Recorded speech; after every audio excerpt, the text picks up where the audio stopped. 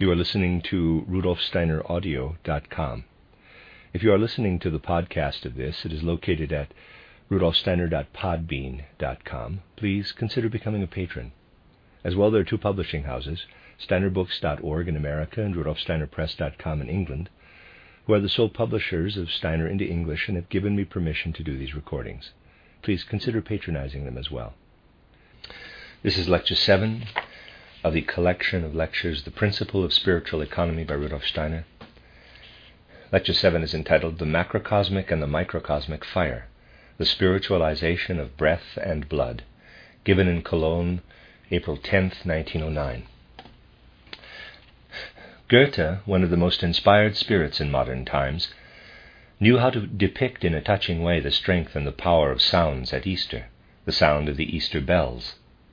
When his character Faust, the representative of striving humanity, has reached the outer limit of earthly existence, he seeks death.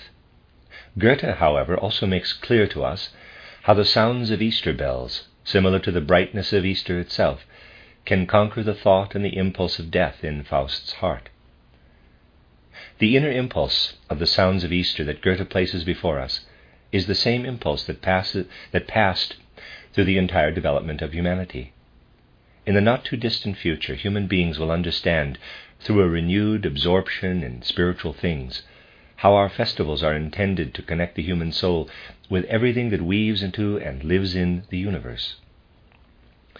Then people will feel in a new way how their souls expand with joy during these first days of spring, and understand the manner in which the sources of spiritual life can liberate us from the material world and from the narrowness of an existence that is tied to material things.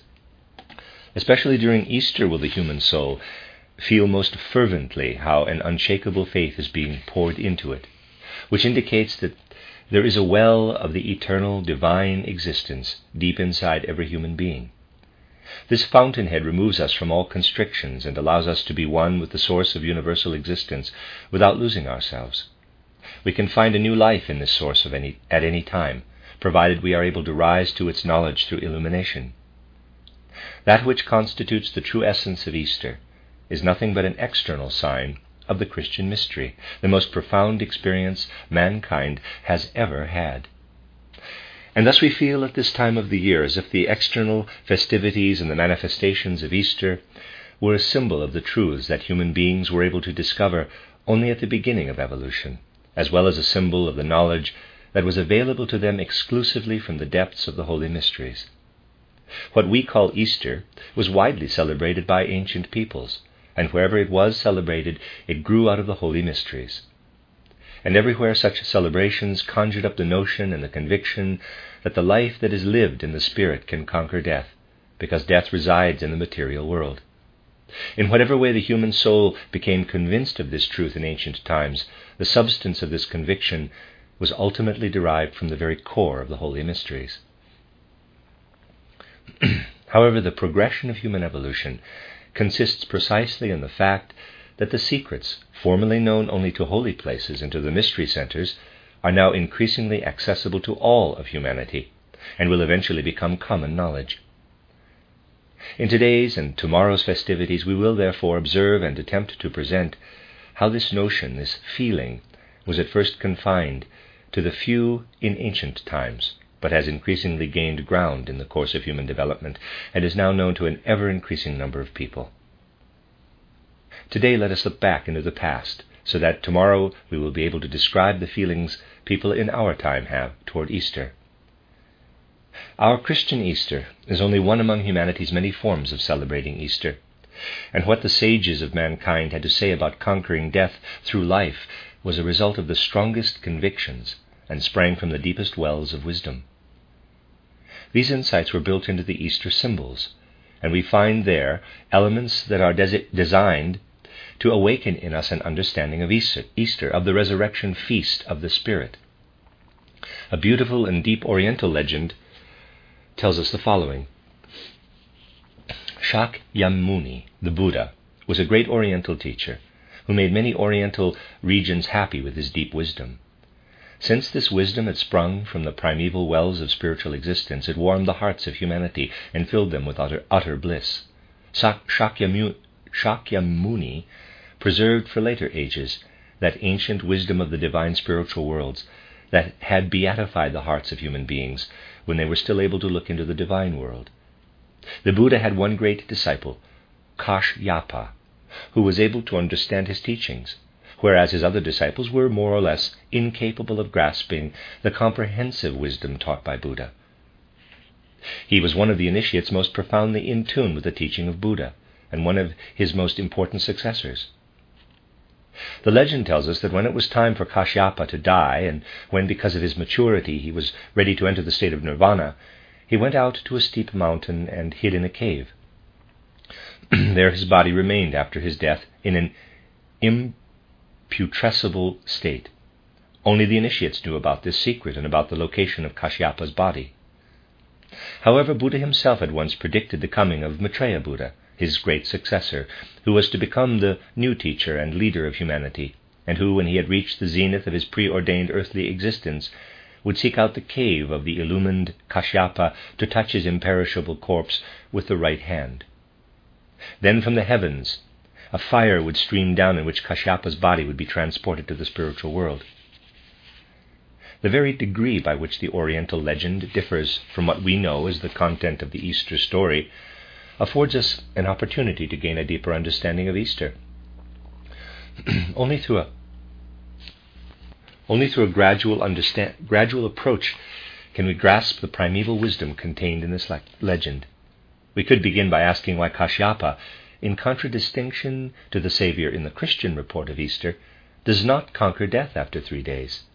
Or we might ask why the corpse of the Oriental initiate remains in this imperishable state for such a long period of time, until it is finally moved upward to the celestial spheres by a miraculous fire. Today we can only allude to the hidden depths of such things, and only little by little can we get an idea of the wisdom expressed in such profound legends. It is especially important at festivals such as Easter to keep a modest and respectful distance, and to gradually raise our consciousness to the heights of wisdom by engaging ourselves in the ritual of celebration. We must not give in to the temptation of wanting to grasp the meaning of these legends quickly with our dry intellect. No, these truths can be approached and ultimately understood only by gradually attuning our perceptive sensibilities and feelings to them. Only after this ripening process can we grasp the great truths with the zeal and full warmth of our sensibilities.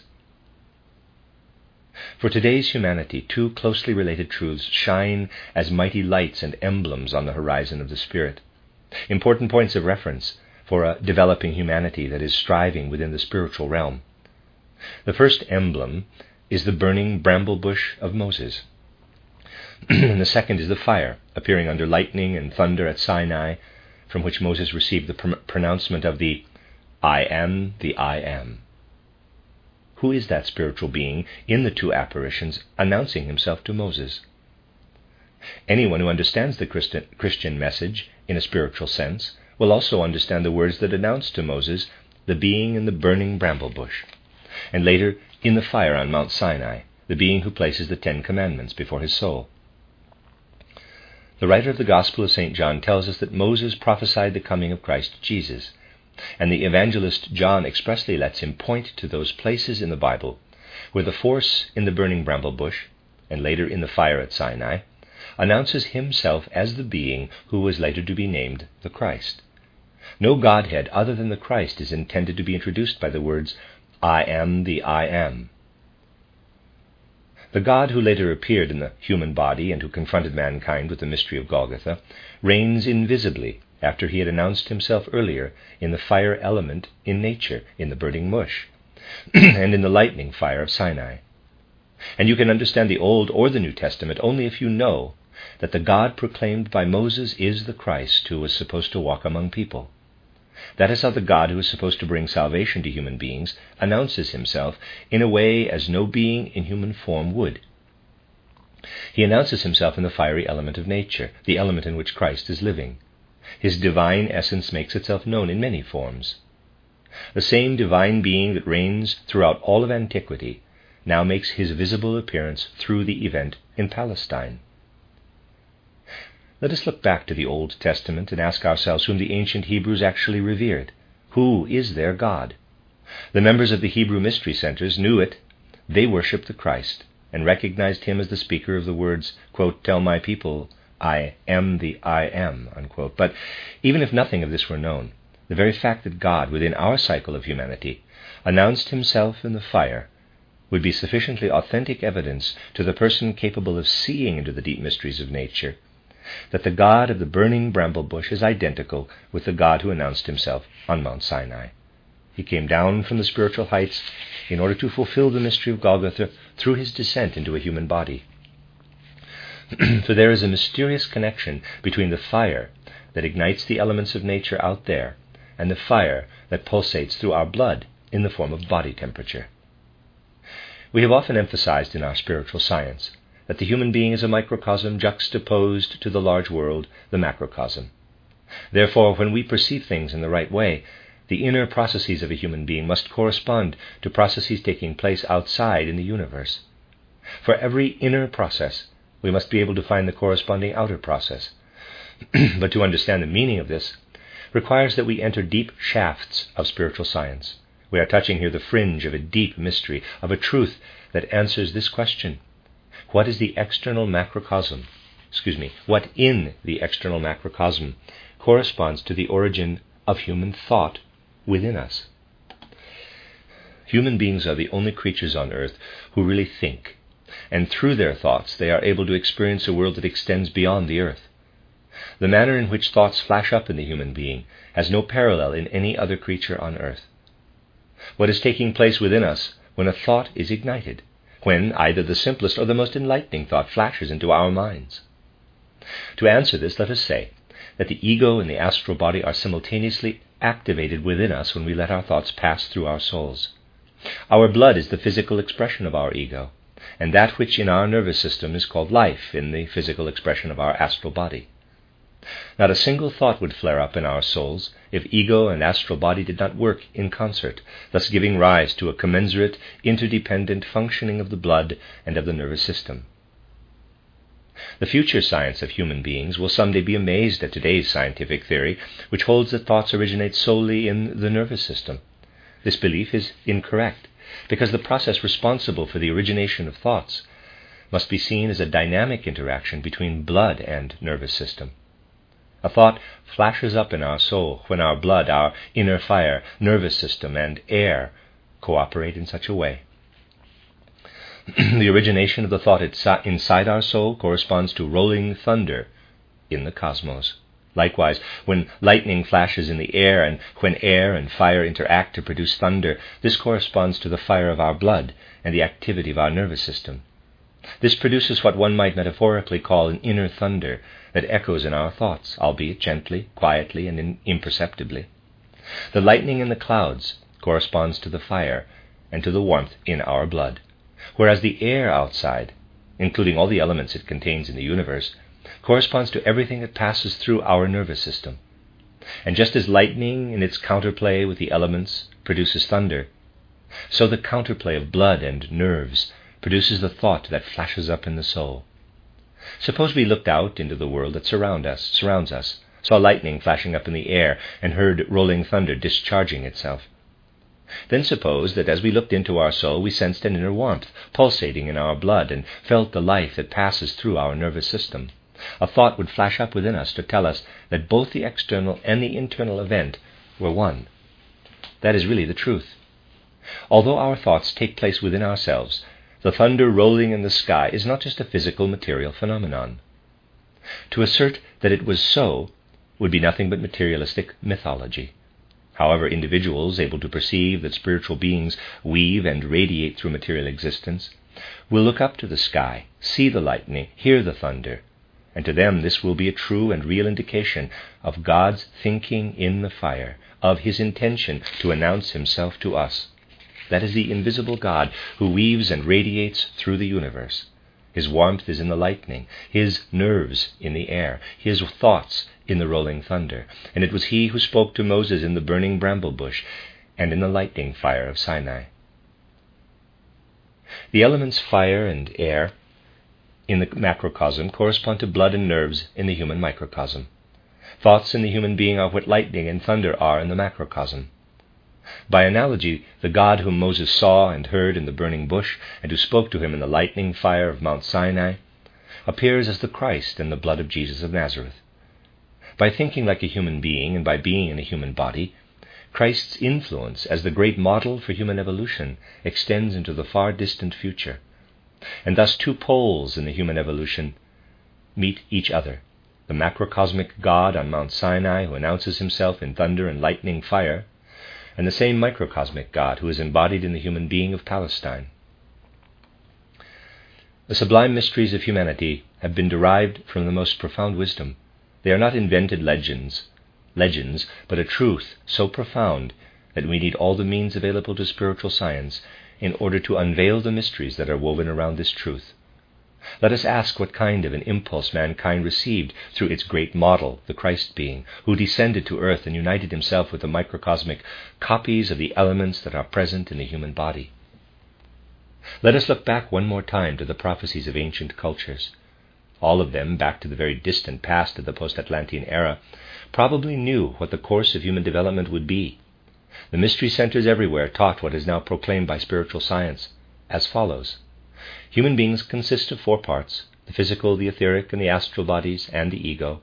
They can rise to higher stages of development through individual effort on the part of their ego when they transform their astral body into spirit self, manas, when they transform their etheric body into life spirit, buddhi, and when they spiritualize the physical body into spirit man, atman. All the members of this physical body must be gradually spiritualized in our life on earth, so that everything that makes human beings out of us through the influx of the divine breath is profoundly spiritualized. And because spiritualization of the physical body begins with the spiritualization of the breath, of the odem, O-D-E-M, the transformed spiritualized physical body is called Atma, or Atman, from which the German word for breath, Atem, derives. The Old Testament tells us that the human being received the breath of life in the beginning of his earthly existence. Likewise, all ancient schools of wisdom perceived this breath of life as something that must gradually be spiritualized by the human being, and they saw Atman as a deification of the breath, as the great ideal human beings must strive for, so that they will be imbued with the spiritual breath of air. But there is still more in the human being that has to be spiritualized. If the entire body is to be spiritualized, it is necessary not only that the breath be spiritualized, but also that the blood, the expression of the ego that is constantly renewed by the breath, be spiritualized. The blood must be infected by a strong impulse toward the spiritual. Christianity has added to the ancient mysteries the mystery of the blood and of the fire that is enclosed in the human being. The ancient mysteries say that human beings have descended to earth in their present earthly form and physical corporeality from spiritual heights. Having lost their spiritual essence and having wrapped themselves into a physical corporeality, they must return to spirituality by casting off the physical sheath and by ascending to a spiritual existence. The religions could not teach what one might call the self-induced salvation of the human ego, as long as the ego, whose physical expression is in the blood, was not touched by an impulse now present on earth. And thus we are told how the great spiritual beings, the great avatars, descend and incarnate themselves from time to time in human bodies, especially when humanity needs help. These are beings who do not need to descend into a human body to enhance their own development, because they have completed their own human development in an earlier cycle of the world. They descend for the sole purpose of helping human beings. For example, when mankind is in need of help, the great god Vishnu descends from time to time into an earthly existence. Krishna, one of the incarnations of Vishnu, speaks of himself and explains clearly what the essence of an avatar is. In the divine poem, the Bhagavad Gita, he himself explains what he is. Here we have the wonderful words that Krishna, in whom Vishnu lives as an avatar, says about himself. Quote, I am the spirit of creation, its beginning, its middle, its end. I am the sun among the stars, fire among the elements, the great ocean among the waters, the eternal snake among all snakes. I am the basis of everything. End quote. No words can proclaim more beautifully and more magnificently the all-embracing, omnipotent divinity. The Godhead, whom Moses saw in the elements of fire, not only weaves and radiates through the macrocosmic world, but also can be found inside the human being. That is why the Krishna being indwells in anything human as the great ideal to which the human core strives to develop itself from within. And if, as the wisdom of antiquity endeavored to do, the human breath can be spiritualized through the impulse that we absorb through the mystery of Golgotha, then we have realized the principle of salvation through that which itself lives within us. All avatars saved mankind through the forces they caused to radiate from spiritual heights down onto earth. The avatar Christ, however, saved mankind by means of what he himself extracted from the strength of mankind, and he showed us how the strength to be saved and to conquer matter through spirit can be found within ourselves. Now we can see how even such an illuminate as Kashyapa could not yet be fully saved, even though he had made his body imperishable. This body of his had to remain in the secret cave until the Maitreya Buddha came to pick it up.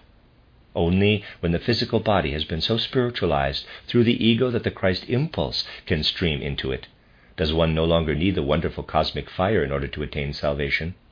What is needed for salvation is the fire raging in the blood of the inner human being. And that is why we can utilize the light that radiates from the mystery of Golgotha in order to illuminate such a wonderfully profound legend as the one told about Kashyapa. At first blush, the world appears to us dark and full of riddles, but we can compare it with a dark room containing many splendid objects that we are unable to see when we first enter. However, when we ignite a light, it illuminates the whole splendor of the objects in the room and everything else represented by these objects. The same can be true for the human being who strives for wisdom. The human being strives at first in the dark, looking in this world first to the past and then to the future. He or she can at first see nothing but darkness. However, once the light coming from Golgotha is ignited, everything from the farthest past to the remotest future becomes illuminated. Since everything material is born out of the Spirit will again rise from matter. To express this certainty is the meaning of today's celebration of Easter, a festival that is tied to the events of the world. Mankind must realize what it can attain through spiritual science. If the human soul, by gaining knowledge of the mysteries of existence, can acquire a lively feeling for the mysteries of the universe on important symbolic occasions such as Easter, then it will also feel something of what it means to live not simply in one's own narrow, personal existence, but also in a symbiosis of the light, with the light of the stars, the splendor of the sun, and with everything that lives in the universe. The soul will become increasingly more spiritual as it feels extended into the universe. The spiritual Easter bells echo their sounds through our hearts, indicating that we must pass from a human to a universal life through the resurrection. Hearing these spiritual Easter bells will make us lose any doubt we may have about the spiritual world, and we will then be sure that death in the material world cannot harm us. When we understand these spiritual Easter bells, we will return to the life in the Spirit. The end of Lecture 7.